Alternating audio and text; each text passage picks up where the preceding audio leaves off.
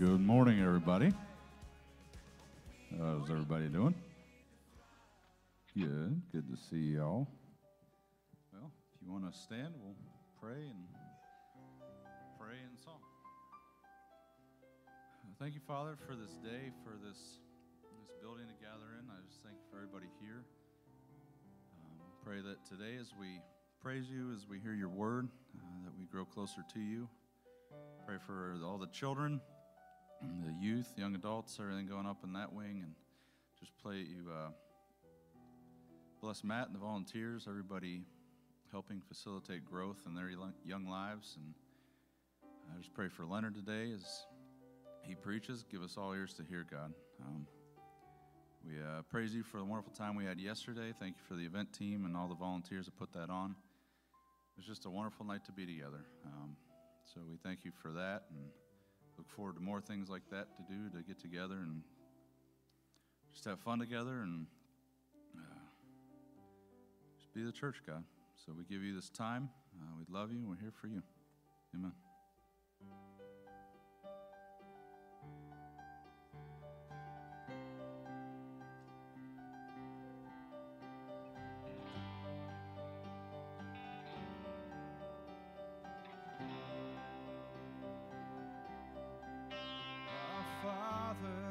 Who art in heaven, hallowed be thy name. Come and let your glory, come and let your glory fall. Our Father, who art in heaven, the rocks cry out your fame. Come and let your glory, come and let your glory fall.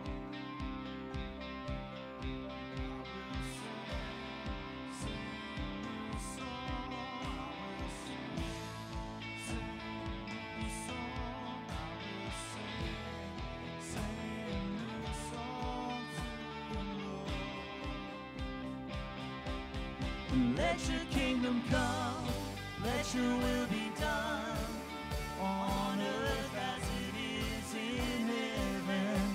Every heart proclaim the mercy of your name, on earth as it is in heaven.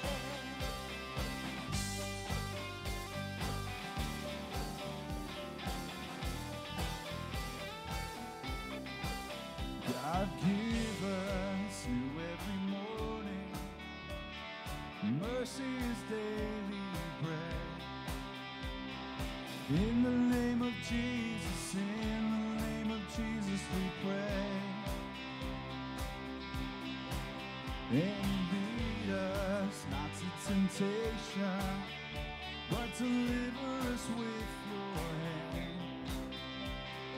In the name of Jesus, in the name of Jesus we pray. Father, we pray, let your kingdom come, let your will be done, on earth as it is in heaven. Every heart proclaim the mercy of your name, on earth as it is in heaven. For the kingdom is yours, power is yours, glory forever, amen. And the kingdom is yours, power is yours, and glory forever, amen. Let your kingdom come, let your will be done, on earth as it is in heaven. Every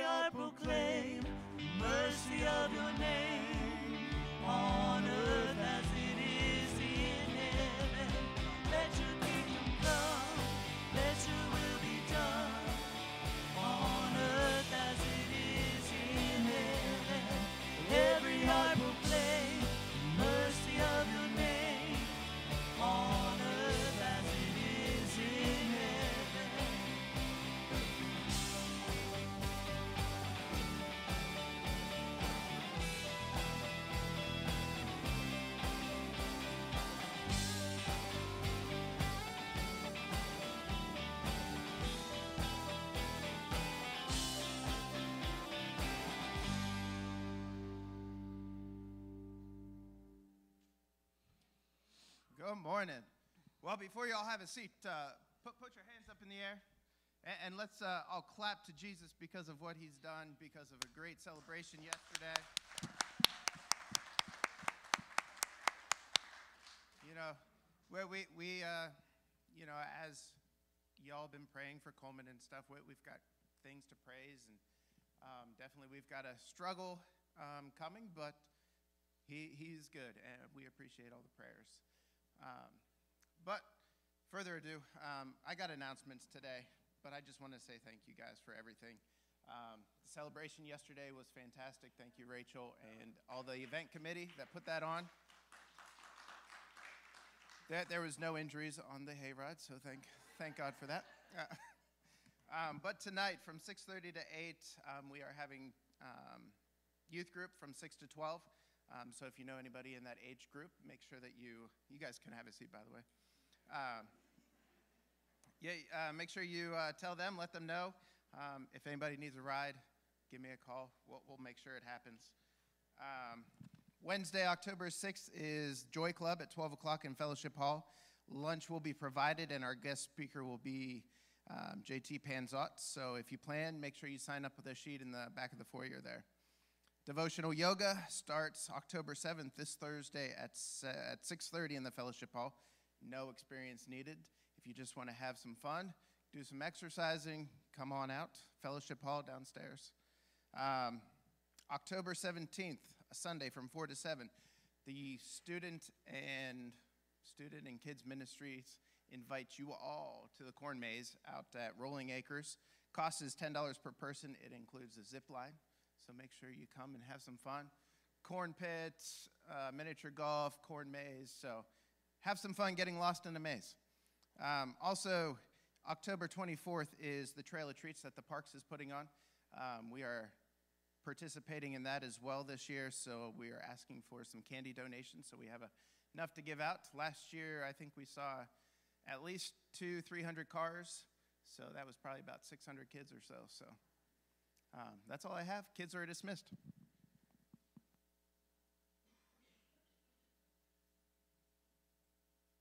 All right, thanks, Matt.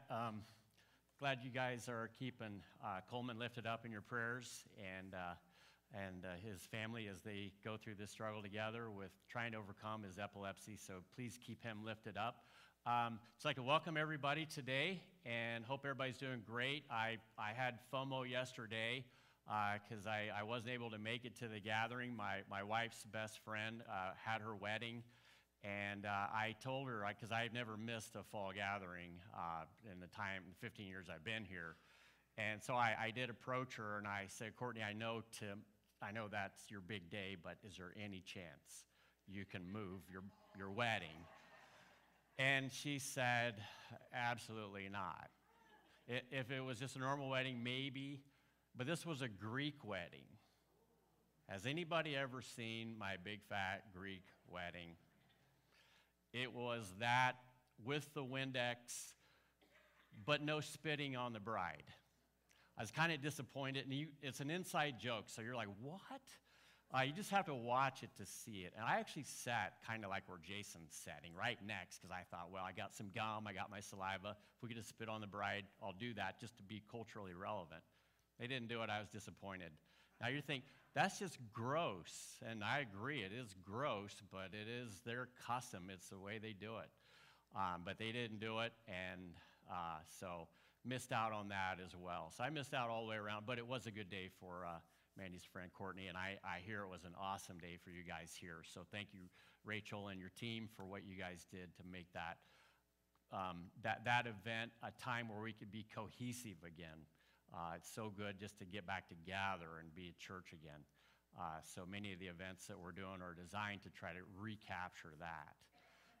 So with that said, praise for what's been going on. And also want to keep a few things lifted up.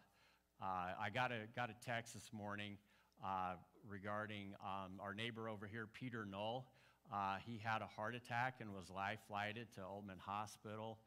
He's going to be having bypass surgery later on in the week, so please keep Peter lifted up in your prayers. And let's see. On another note, No, I'll mention this as well. My friend Larry Schaefer is going to have a partial knee replacement on Thursday, so please be praying for Larry. And then I was going to mention a couple of people in the room I discovered this morning with my reconnaissance team are having birthdays. Now, you can self-identify if you like, or I can just point it out. So, where is Twyla France when you need her? Right over there.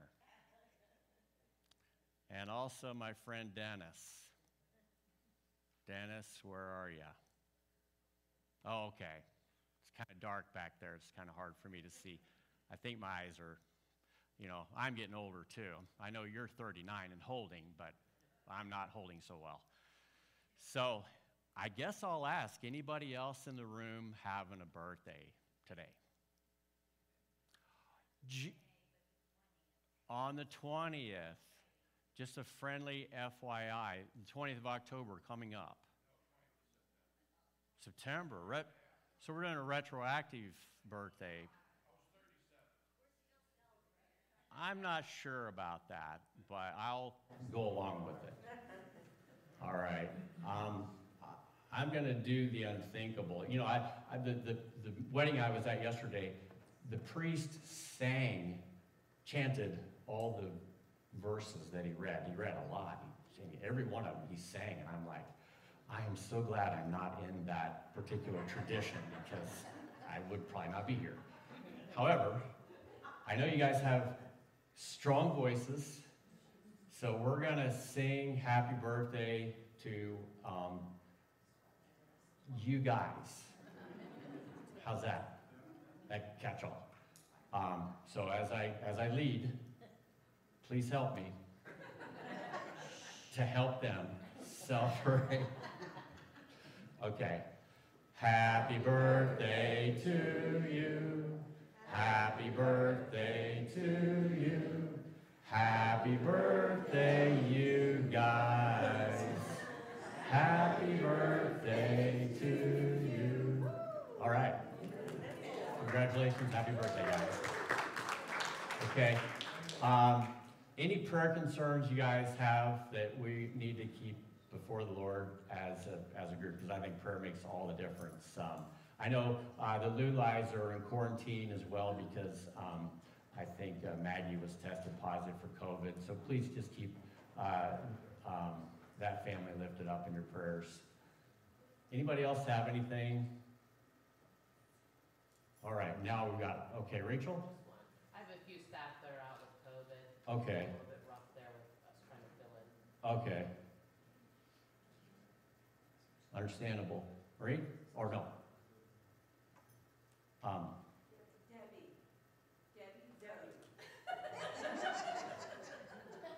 I just had a praise. I just wanted to let everyone know that Rich and Sarah and Jonathan made it back to Africa. Oh, good. Oh, that's a praise. Yeah.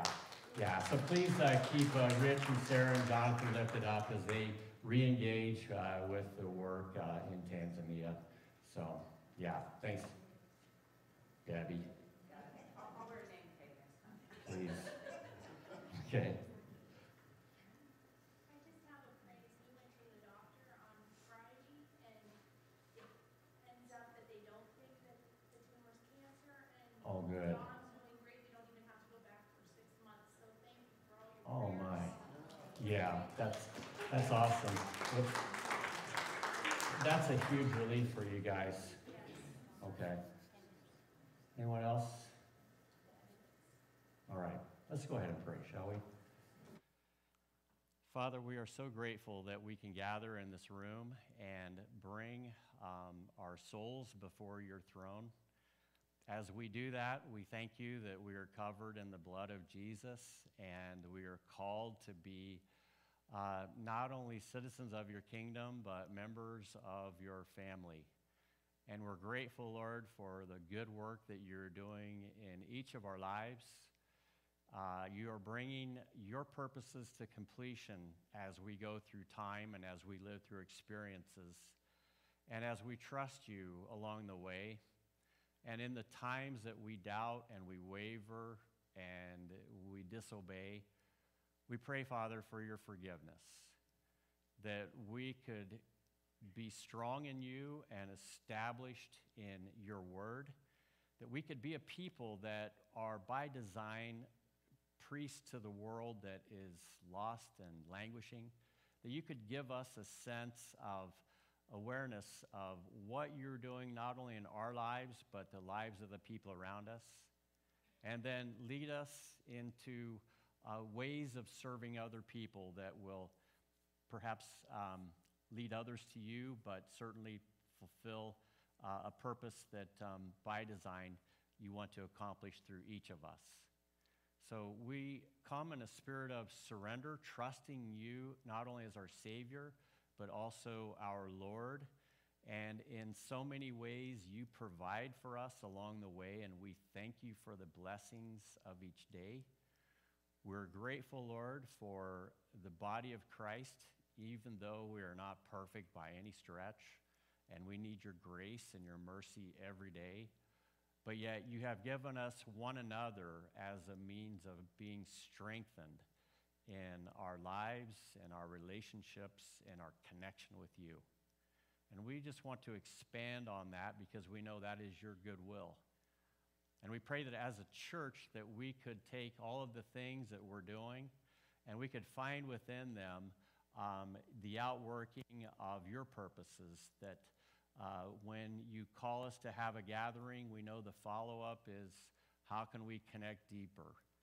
And when we go through a struggle, we know the follow-up is help me to trust you even more as I've learned to do that through this experience.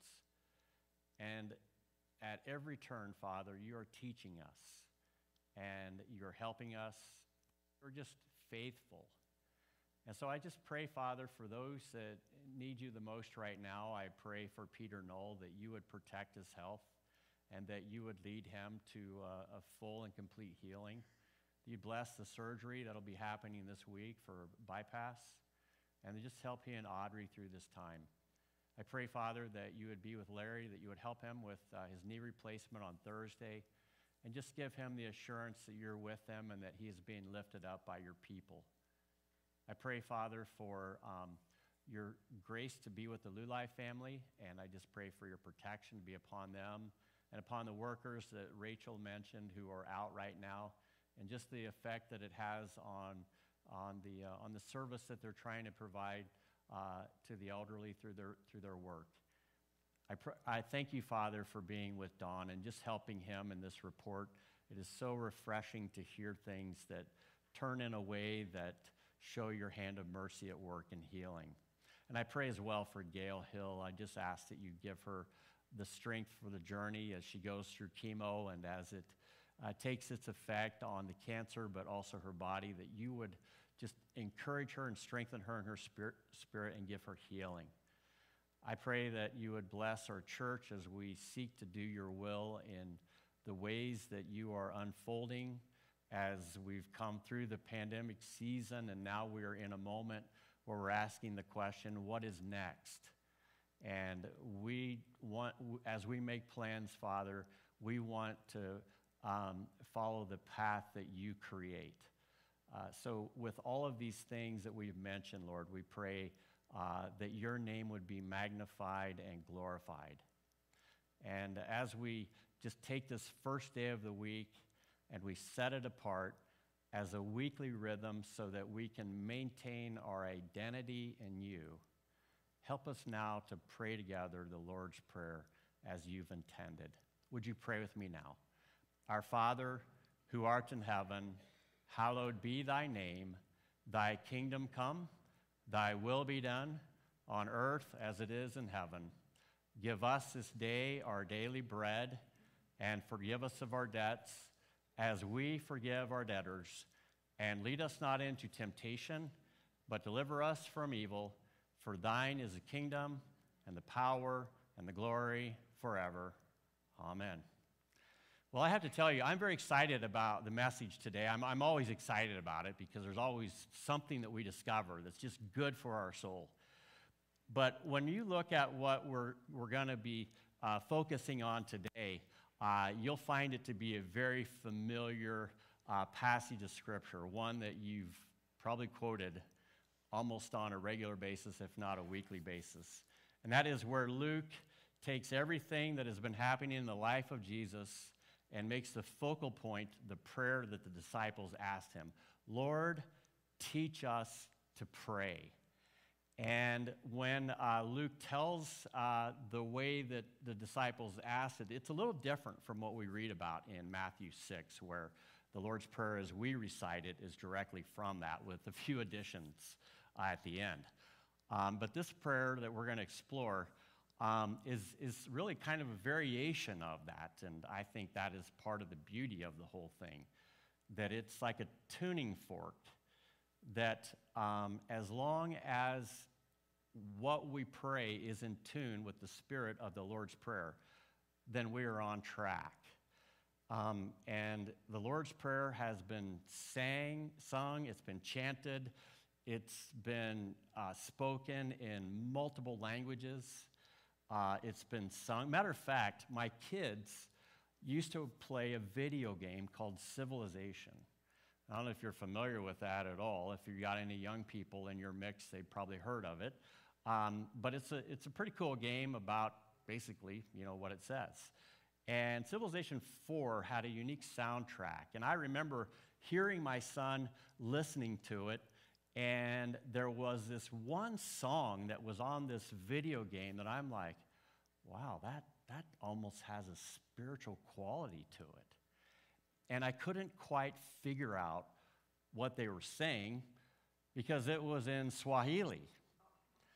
And I'm actually just going to show you a clip from that video game that was basically blown up into a Grammy-winning song. So for our benefit, I just want to show this video.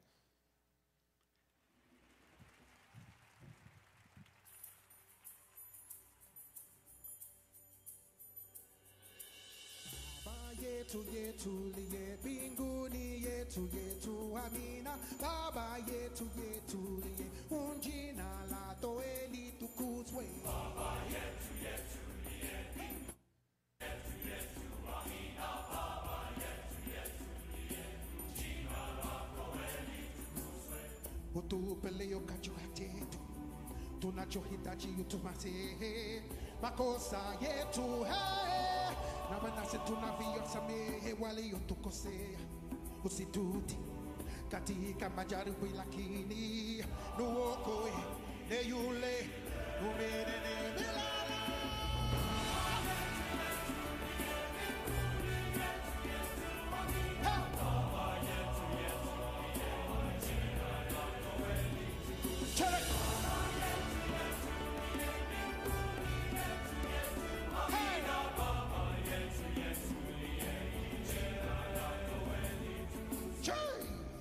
Oh yeah, Hambala, Chodapaki, Gio, hey,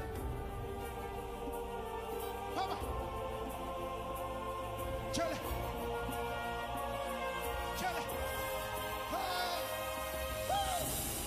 Chodapaki.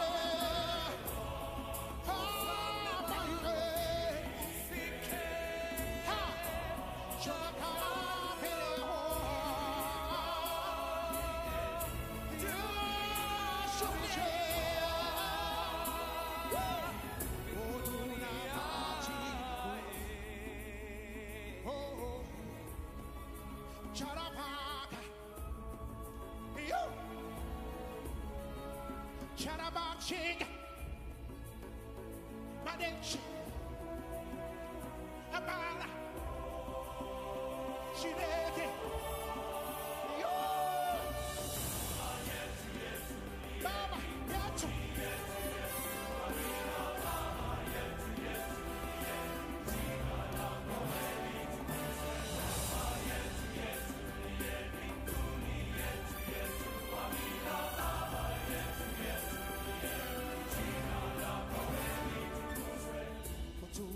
chocolate tunachohitaji unasimamie makosa yetu. Hey, nasi tunayo maseme waliotukusi usituti katika majadiliano ya wakili utoko ayule ulawale bilele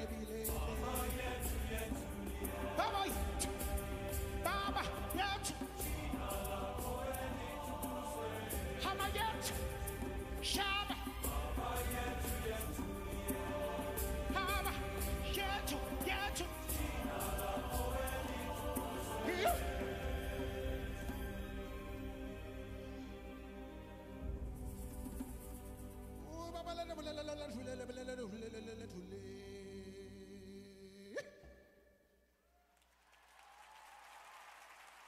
You guys appreciated that, because whenever this story ends, it says in the Bible, in the book of Revelation, it says in chapter 7, that when it's all said and done, that every tribe, every language, every people group are going to be gathered around the throne of God, expressing and declaring his praises and singing them boldly and loudly.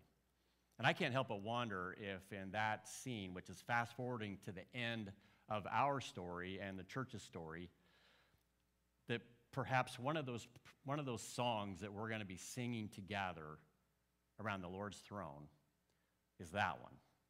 Now, Baba Yetu, I don't know if you figured it out or not, means Lord's Prayer in Swahili.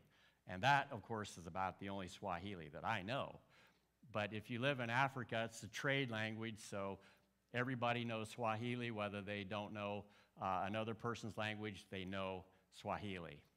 And we are sending missionaries to places like Tanzania who are trying to translate the Bible into the language of a people that have never had the Bible before. And some of them don't even have a written language. So they've got to give them an alphabet, teach them a vocabulary, and then teach them the Bible.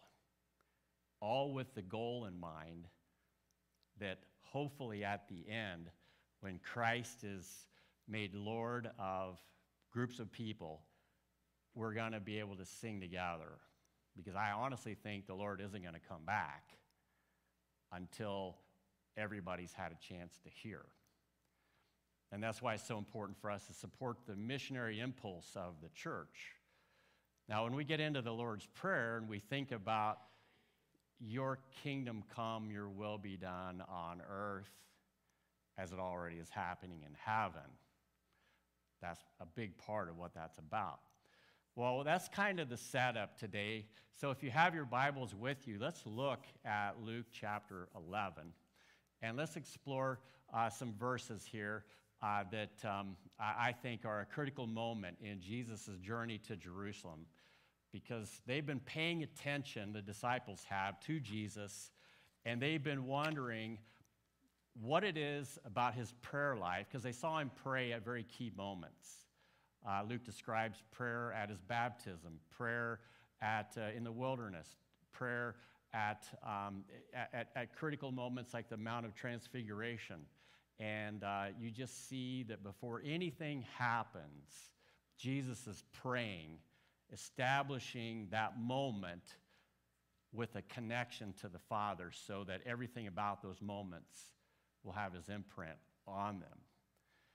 And now the disciples are saying, Lord, we see what you're doing. We would like some of that. Teach us to pray. And so that's where we pick it up at in Luke 11, verses 1 through 13. We're just going to read through it real quickly. Now, Jesus was praying in a certain place, and when he finished, one of his disciples said to him, Lord, teach us to pray, as John taught his disciples. And he said to them, whenever you pray, say this, Father, hallowed be your name, your kingdom come. Give each of us our daily bread, and forgive us our sins, for we ourselves forgive everyone who is indebted to us. And lead us not into temptation. Now, perhaps some of you are thinking, well, that's a little different than the way we've memorized it.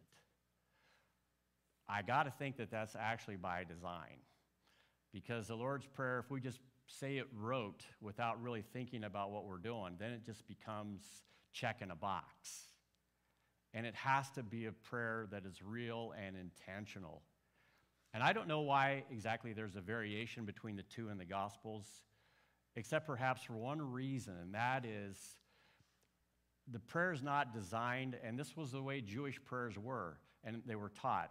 They said, don't pray the prayer just exactly like the prayer is every time, or you'll start to forget what that prayer is all about because it just becomes automatic.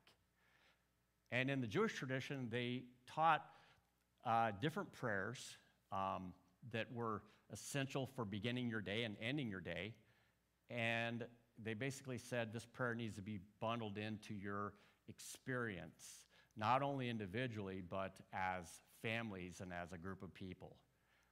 And that tradition actually came alive in this prayer for the church as we followed that model and we started praying it. And, I was at a gathering yesterday, of course, in a Greek Orthodox church, and they said the Lord's Prayer, only they said trespasses and those who trespass against us. But then the ending of the prayer, which is not in, that we say, for thine is the kingdom and the power and the glory forever, amen. There was a huge expansion on that, and it went on and on into the end of the ages. And I thought, well, that's pretty cool, but we might get lost along the way with all of the different ways he went into it. But nonetheless, it's still, if you were to do a tuning fork and you were to say, ding, you'd say, oh, that resonates. Oh, that resonates. And even that, not even knowing the Swahili, there was something about it when I first heard it. I'm like, that resonates. There's something deep about that. And that thing that resonates is, I think, the thing we've got to sort of explore a little bit today.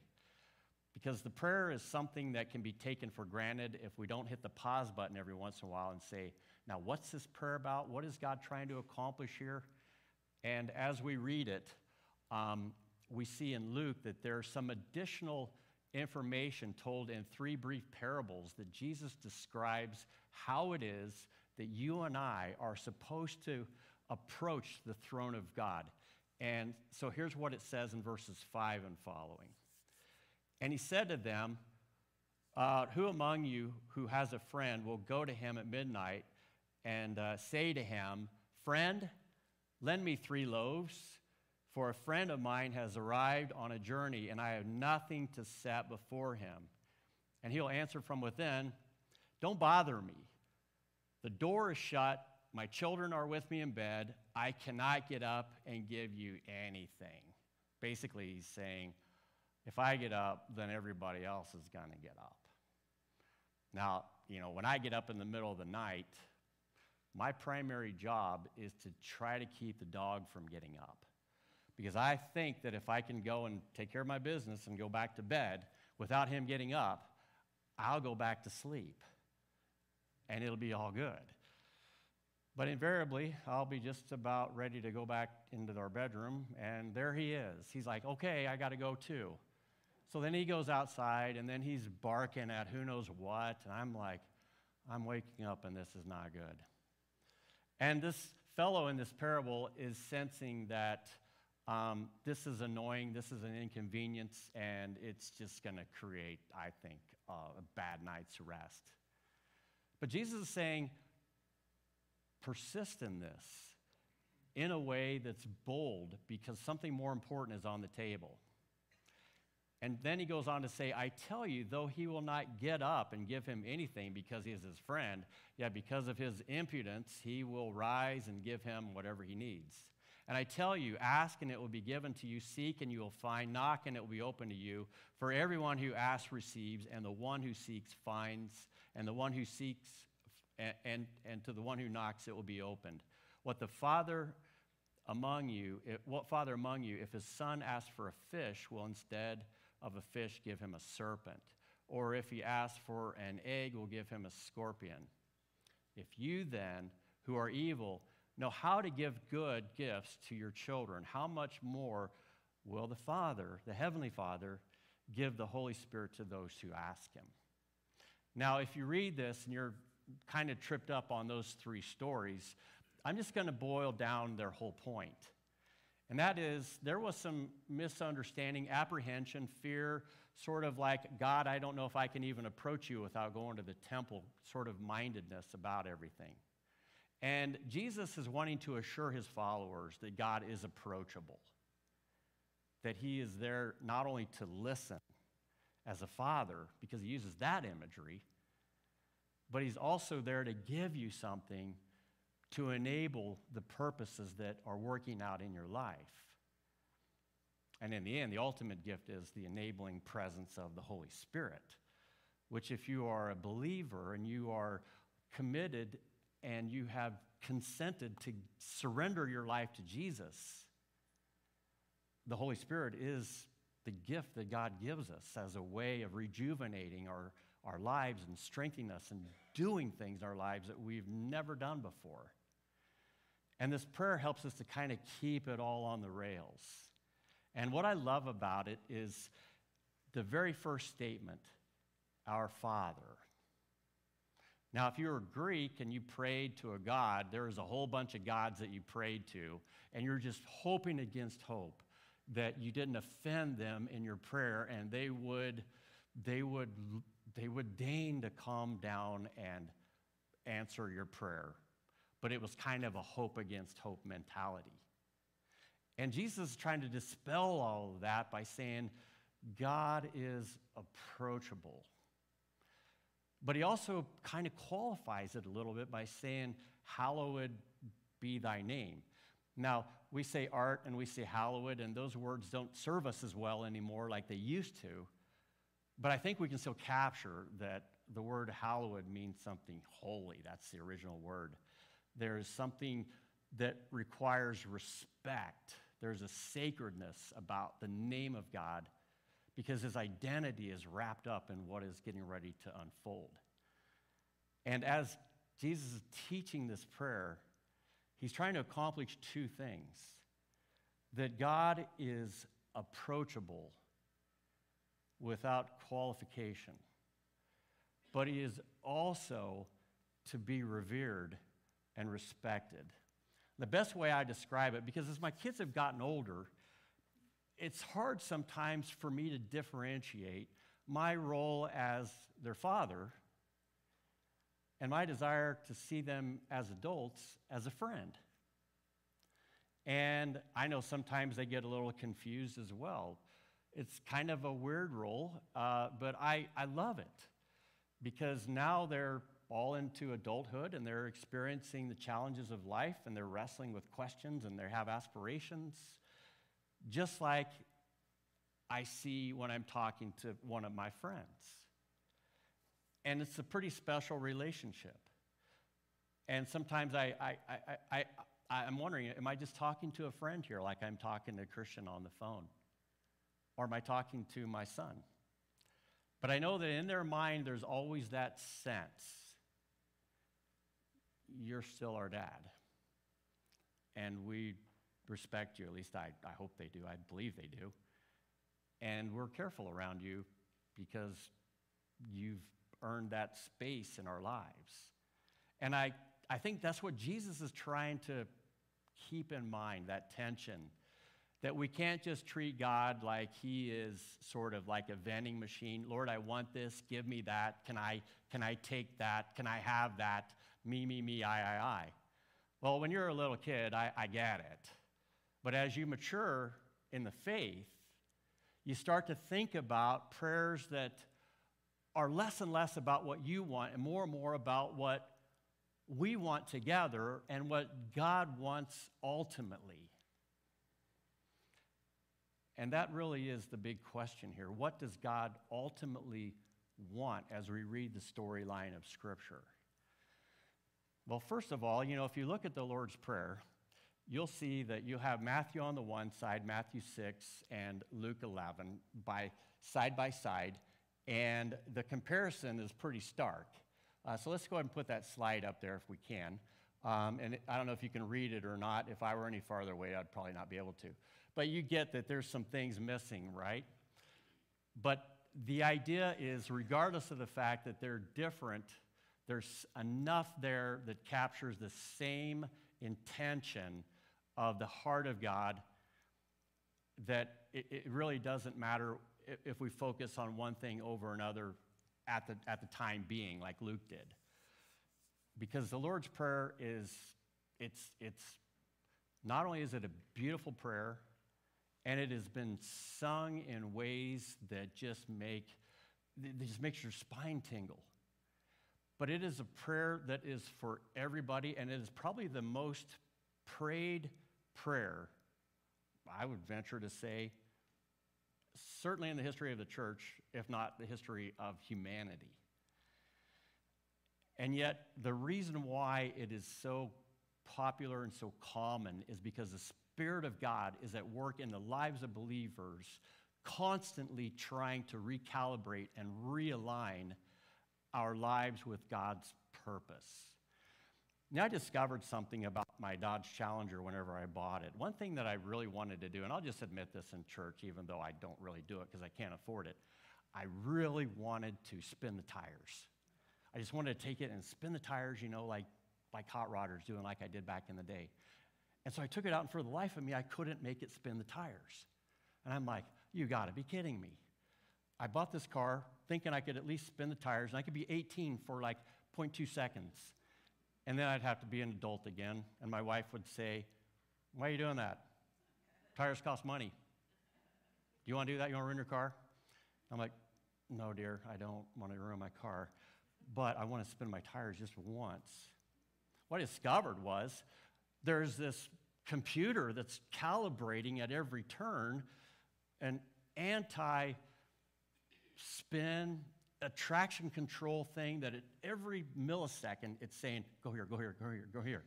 And it's constantly telling the car to stay in tune with the road, to stay connected to the road. Then I discovered the traction control button.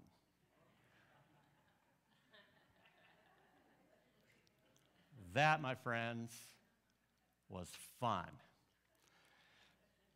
However, I gave it a little bit too much gas. Instead of spinning this way, I spun around this way. Well, thankfully, it was at a certain church in their parking lot when nobody was around, not to be named and not to be repeated. And I thought, wouldn't that be great? Pastor's car smashes into awning. Awning falls on pastor's car. Pastor dies prematurely. There is something about staying out of tune with the Lord that can be very dangerous. And so when we pray the Lord's Prayer, it isn't like, oh, that was great. We checked that box in worship today, and that was awesome. Now, clearly, that is one aspect of it for sure. But the more important aspect of it is, why are we praying this prayer in the first place? And as you look at the storyline of the Bible, you find that the Lord's Prayer is to be prayed daily, boldly, and collaboratively. When Jesus was teaching us to pray, he said in the second verse, when you pray, and that you is plural, which means when you all pray together. Did you catch that? When you all pray together, this is how you should pray. And then the teachings of the church have been historically, and then you include all of your petitions and requests and ways of adoring the Lord and ways of confessing your sin. But he says, when you all pray together. And so it's important for us, if we're going to be cohesive, to be praying this prayer together. But also to be praying it with the understanding that it means something that we have to take seriously. And as the Lord is praying this, he wants to kind of put things in perspective by saying, our Father who art in heaven. And the word in the Greek is actually the heavens. And if you look at this image here, this is kind of the way the world used to be thought about before science and stuff like that. This is a picture of their view of how things played out. So let's put that picture up there if we can.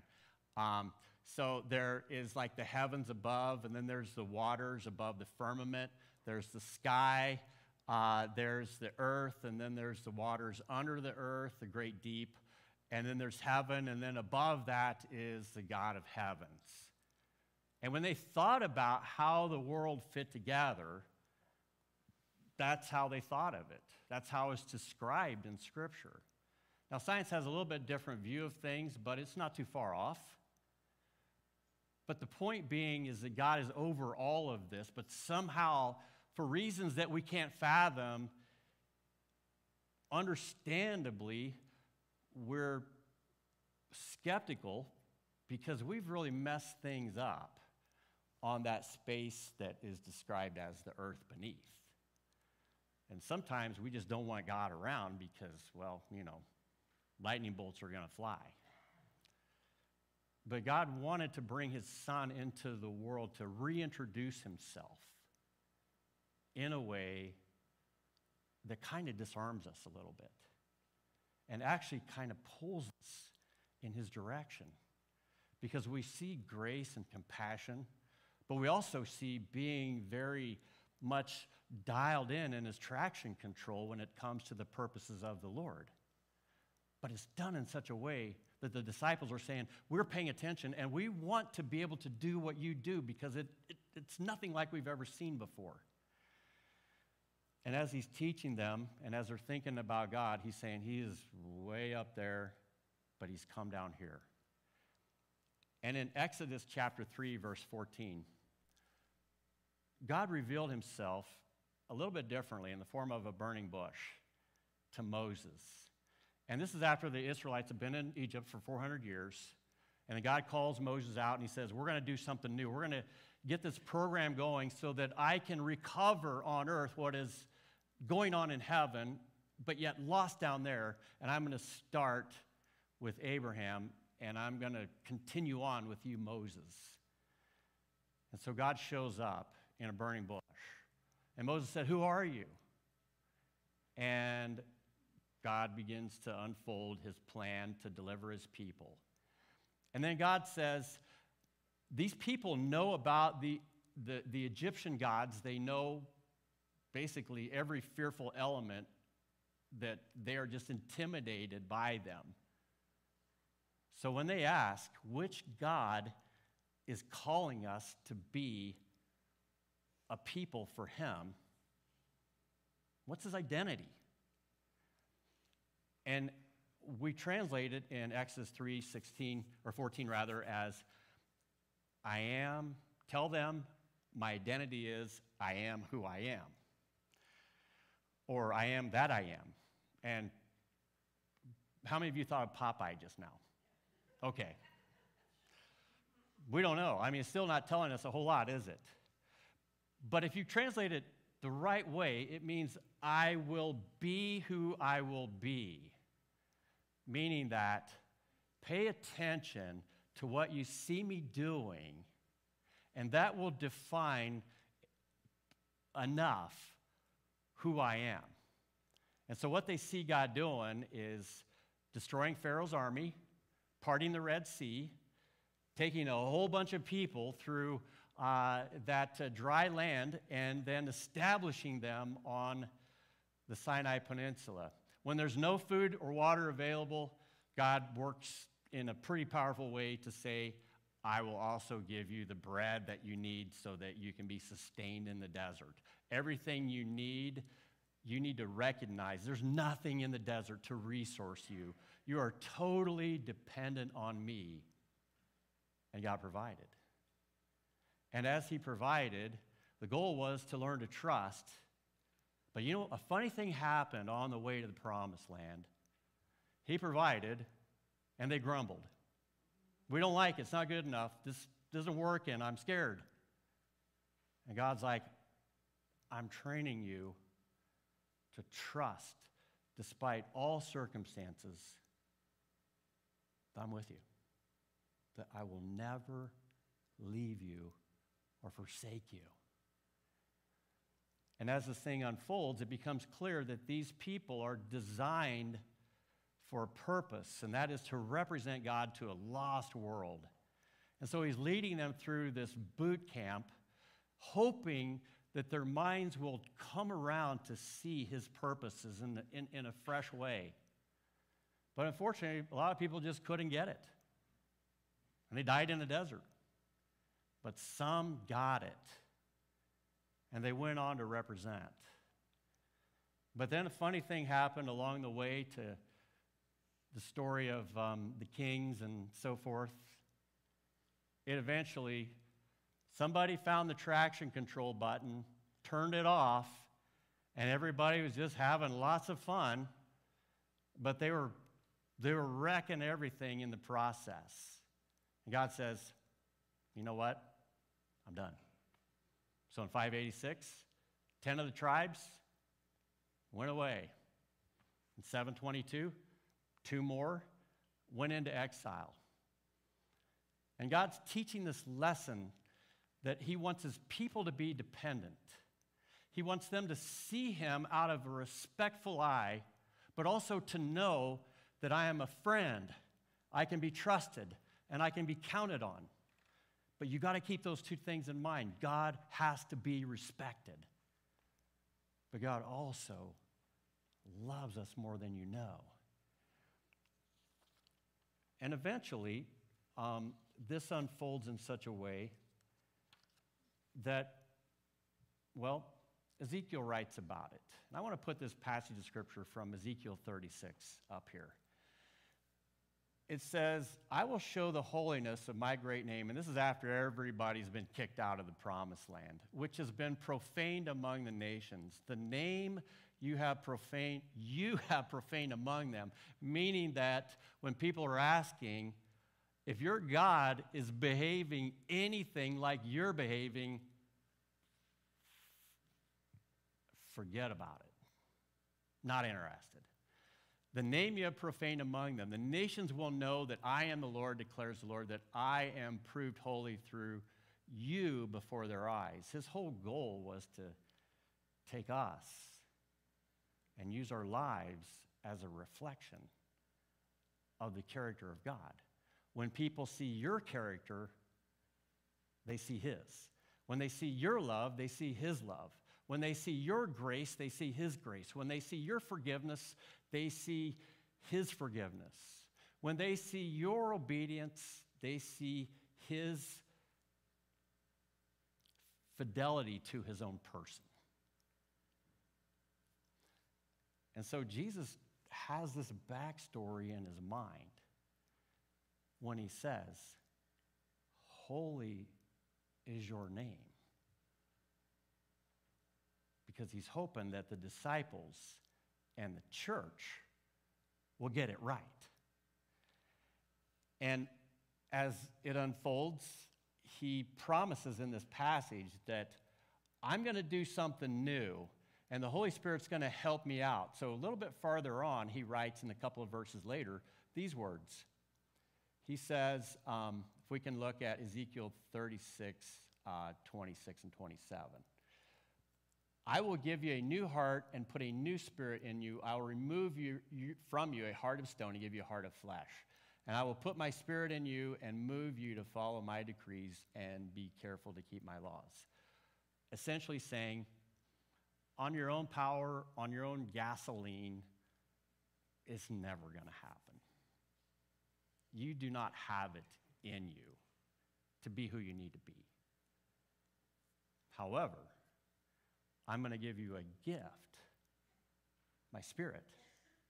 And he's going to enable you to go from being angry and jealous and fearful and hateful and rage-filled and caught up in sorcery and things that are just dehumanizing. And something's going to come out of you that's going to surprise you if you keep the traction control button on. And that is, people are going to see love, joy, peace, patience, kindness, goodness, gentleness, faithfulness, and self-control. I think of the Van Halen song, Big Bad Willie became Sweet William now. He got married, and then all of a sudden everything changed. I kind of kid Brian about that a little bit, but we all know that story. There's something about the influence of our wives that have a civilizing effect, I'll admit it. But there's something even greater about the covenantal influence that God has with us that has more than a civilizing influence. It changes us from the inside out. So this is a prayer that we could just go on and on about. Probably spend a year talking about it. I'd love it. But I'm gonna hopefully just whet your appetite enough so that when you pray it again, there are some things that you can think about. So here's some takeaways from the prayer. The first one is to say our Father is a respectful way of knowing him as our Father and our friend. And it is the cross of Jesus that bridged that gap between a rebellious humanity and a holy God. Second thing is, praying for daily bread is a way of trusting God to provide for all aspects of our lives, especially focusing on doing his will and his kingdom work. The disciples are actually being recruited for the role of preparing the way with the good news. And their hearts and minds have to be aligned. And there's probably not always going to be food when they're doing what they're doing. God will provide. There'll be other things that they don't have resourced at hand. God provides. You know, I think of the stories of missionaries telling me, ran out of gas, and then all of a sudden the tank was filled with gas. I've heard that story once, I've heard it 10 times. And that's just an example of the fact that underneath the realm of sight and sound, God is still God doing his work for us, even through the pandemic. It shook me up because it shook you guys up. But it didn't really shake me up personally because I've had to go through this process for over 30 years of just learning to trust God no matter what. And be okay with the no matter what. And that's really what the prayer helps us to do. Deliver us from evil. Lead us not into temptation. And then in the prayers we prayed, I just wanted to add this part from the prayer that's in Matthew.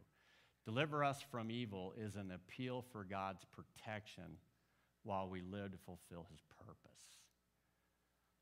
There's other aspects to that, but I think about that primarily.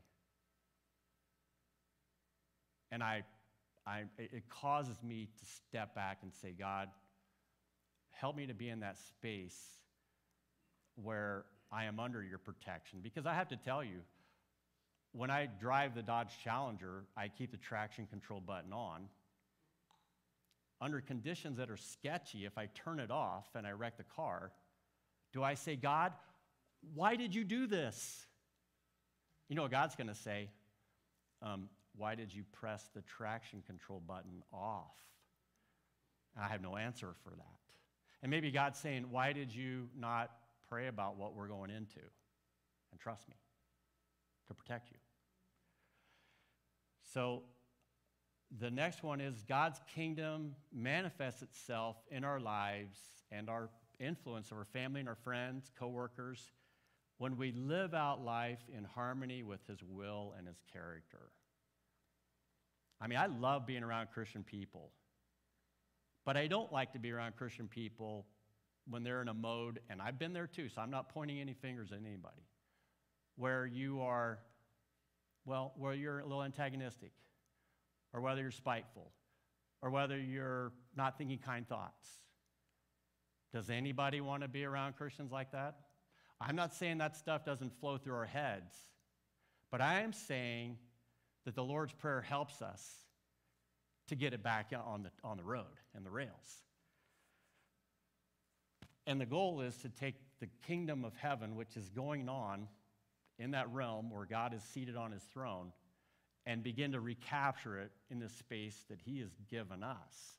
One of the Psalms that I didn't quote mentions how God is seated in heaven and he's given the earth to humankind. Our responsibility has been to take care of the earth, to manage it, to be stewards over it, and, well, it's a wonder God showed back up. Forgiveness, fifthly, has the goal of reconciliation between ourselves, God, and everyone else. So forgive us of our debts, forgive us of our sins, forgive us of our trespasses. That's a whole sermon in and of itself, but I just want to say this. I think if you ask God for forgiveness, he'll forgive you. But if you're not forgiving other people, he'll let you know. He will let you know. And he's basically going to say, you're being immature. And you need to step it up. Because my goal here is to reconcile people together. And I started with you, and you're a lot of work. But I want the Holy Spirit to begin to change you into somebody new. 2 more takeaways, and we are done. The Lord's Prayer reflects a strategy to recover everything that was lost in the original garden. And you read the end of the story where we're all singing around the throne. That moment says, it's about to all be recovered. I look forward to that day. There are people in this church that I've done funerals for. I look forward to having conversations with again. There are people that I knew in Africa that I look forward to being around that throne and singing praises with them. It excites me to think about that because this moment is not the only moment that ever is or ever was. It's just a moment, and we have to trust him in it. So here's the bottom line. The Lord's Prayer is a bold prayer for change, so that what is happening in the realm of God's will begins to happen in your life and mine. It involves moving from a world in which the Father's name is not honored, his will is not done, and his rule is not established, into a world in which these things are as they should be. And the only way that can happen is for us to say to the Lord, you're Lord, and I'm not. I'm a sinner, and my life is not made up of perfect choices along the way, but you are perfect. And I know that if you are in my life can begin to reflect your presence. So the last thing that I want to mention is what happened yesterday. I've never been to a Greek Orthodox wedding, but did you know that they crown the bride and groom? They put a crown on their head. That's new to me. And then they change them back and forth 3 times to represent the Father, the Son, and the Holy Spirit, and they put them back on. And then they're charged by this statement, you together, under the domain that God has given you as husband and wife, are now king and queen of your family. You're responsible for your children who come after you. And the quality of life that you bring together, which hopefully is centered in the Lord, will begin to reflect what that kingdom is like. You know, that dome, that's where kingdom comes from. It's like kingdom, that realm. And I love that charge. Because I was at another wedding prior to this one where the officiant just signed something online, became an official representative of the state to do weddings. And in that wedding, not one time was the name of God or Jesus mentioned. The difference is night and day. One is a covenantal relationship. And the priest even went so far as to say, I'm not the one doing the marrying here. It is actually God. Because the covenant you're creating is with him. And that's the only way it's going to work. 2-hour wedding. Tell you what, if somebody decides to get a divorce after that wedding, I just want to be far away from them when the shots are fired, because that was a pretty big ordeal. You'll never forget it. For the other one, I give it about a 60-40 fail versus succeed chance, because it's just him and her. One will working and fighting with another. But with God, the only reason probably my wife hasn't killed me is she's probably said, okay, your will be done. The question for you guys is, are you willing to say that to him right now? In whatever. And in this moment, he may be calling you into a relationship because that's his will. Will you respond by saying, Father, your will be done? Or he may be calling you to do something else. And is your response, Father, not my will, but your will be done? Let's pray. Lord, as we've come to this moment in our worship gathering, we thank you for this not only beautiful prayer, but prayer that is so life-defining.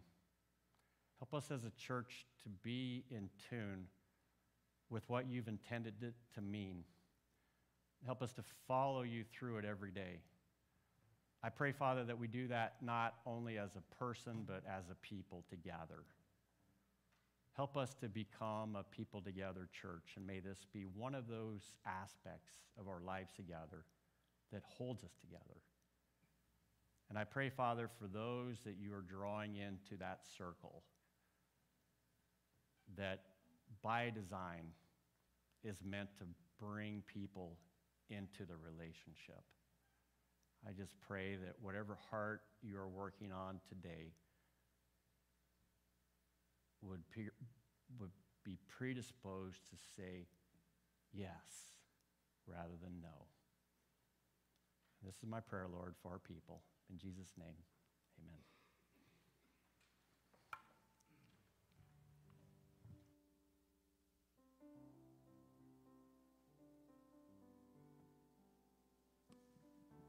So, how many people realize they had a traction control button in their car? How many people are going to go out and look for it when you get in your cars? So there's a reason that they put traction control in our cars, and a lot of times it's to keep us from going off course. Well, if we do happen to hit that traction control button, the pretty cool thing is that most of the time when we shut the car off, it resets, and traction control comes back on. Communion is the same way. It's our weekly time to hit that reset button or shut that car off and basically reset our minds and our hearts to maybe those times where we've shut that button off during the week and shut God out of our lives, or many other things that the loss of traction control in your life can do. So this is why we as Christians at our church here celebrate communion every week. Is to hit that reset, not because it's a ritual, it's because that's what we need to do. We need to be reminded of that every week. And so at this time, that's reset your hearts and your minds to Jesus Christ and the sacrifice that he made for us. And at this time, we're going to ask the blessings upon those elements, the cup and the loaf. Dear Heavenly Father, we thank you for this time that you've given us to reset our lives, to become more in line with you and your will for us. We ask your blessings upon this cup and this loaf, and that we would always be reminded of what those elements mean to us. We ask these things in your Son's name. Amen.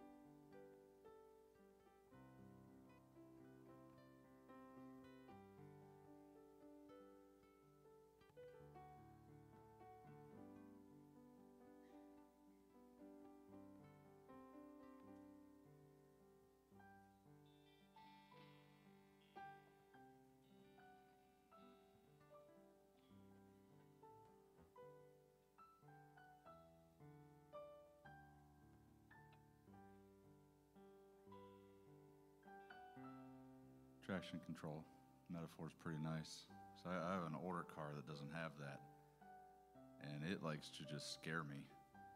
Because, you know, it'll burn and spin out without you even wanting it to. And a couple times, and yes, my dad, he was with me at one time. But yeah, you just give it a little extra gas before you know it, you're spinning around an intersection looking like an idiot. So it's good to have that button. I also learned last week too, I don't know if y'all remember the point on, you know, if you point a finger, you got more pointing back at you. I learned that's why my wife always points at me like this. I always thought I was aggressive, but it's your fault. She's just trying to intimidate me or something, but she's got a point to her. So thanks. All right, you can stand with us, please.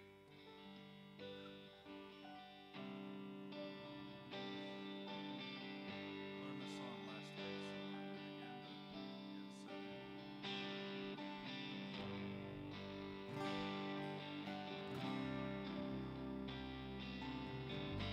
but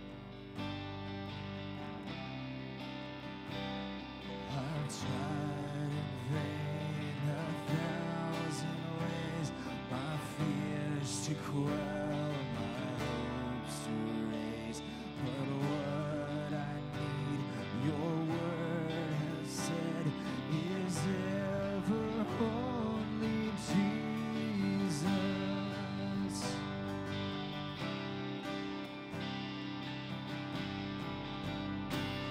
You died, you live, you reign, you plead. There's love in all your words and deeds. This weary heart finds all it needs in ever only Jesus. I want to know you, Jesus, my Lord, King of the heavens, King of my soul. I trade my treasure and all my rewards, Jesus, to know you, then know you more.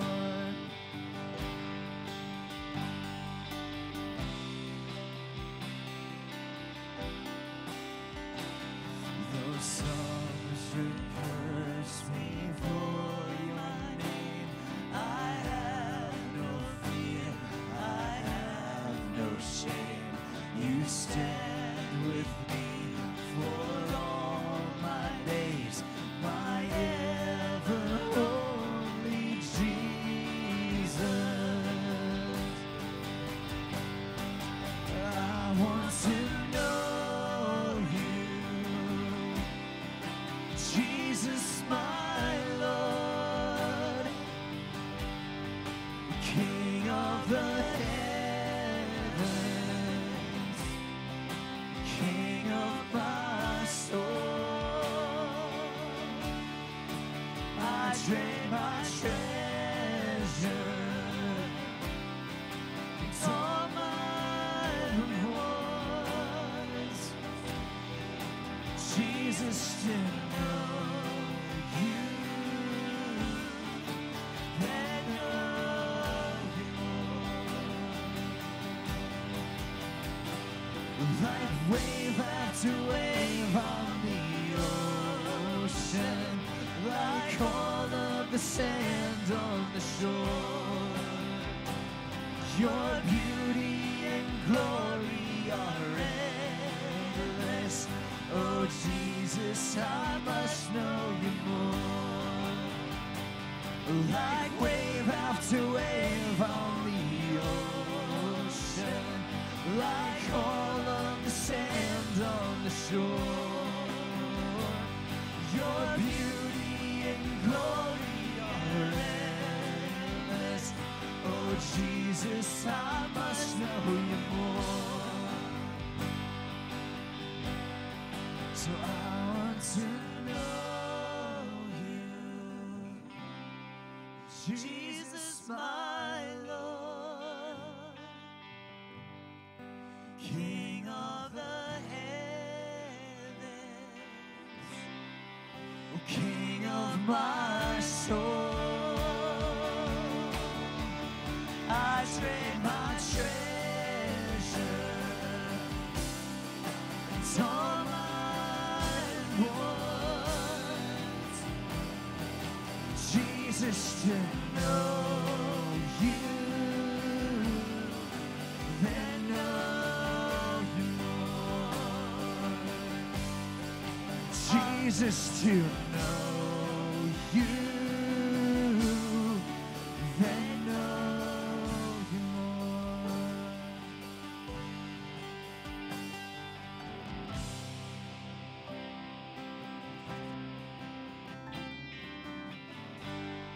Lord Jesus, thank you that you've come. You've presented yourself. You showed us the Father heart of God in all of your actions and all of your compassion. You've set our hearts on God just like yours is. Thank you that you are doing this bit by bit. May we breathe in that you are doing it just by bit so that we're not discouraged by our lack of progress, but it's all part of the walk. Thank you that you are patient and abiding, celebrating our steps, bringing us further onto yourself and helping us to see you more and more. Thank you for the gospel. May it become, because it only is, our unity here in this place. So that we're not just a people gathered, but a people gathered around you, with eyes on you, hearts on you, at the deepest levels, because you've set your heart on us first. Thank you for this. Help us to walk in this, wanting to know you more, not just every Sunday, but especially every Sunday with our brothers and sisters. And it's for your wonderful name we pray, looking forward to what's next, savoring what we have. Jesus, in whose name we pray. Amen. All right, we'll see you soon. Stick around for classes afterwards. We have Digging Deeper in here, a class at the bottom of the stairs downstairs, and at the end of this hallway, if you'd like to take a next step.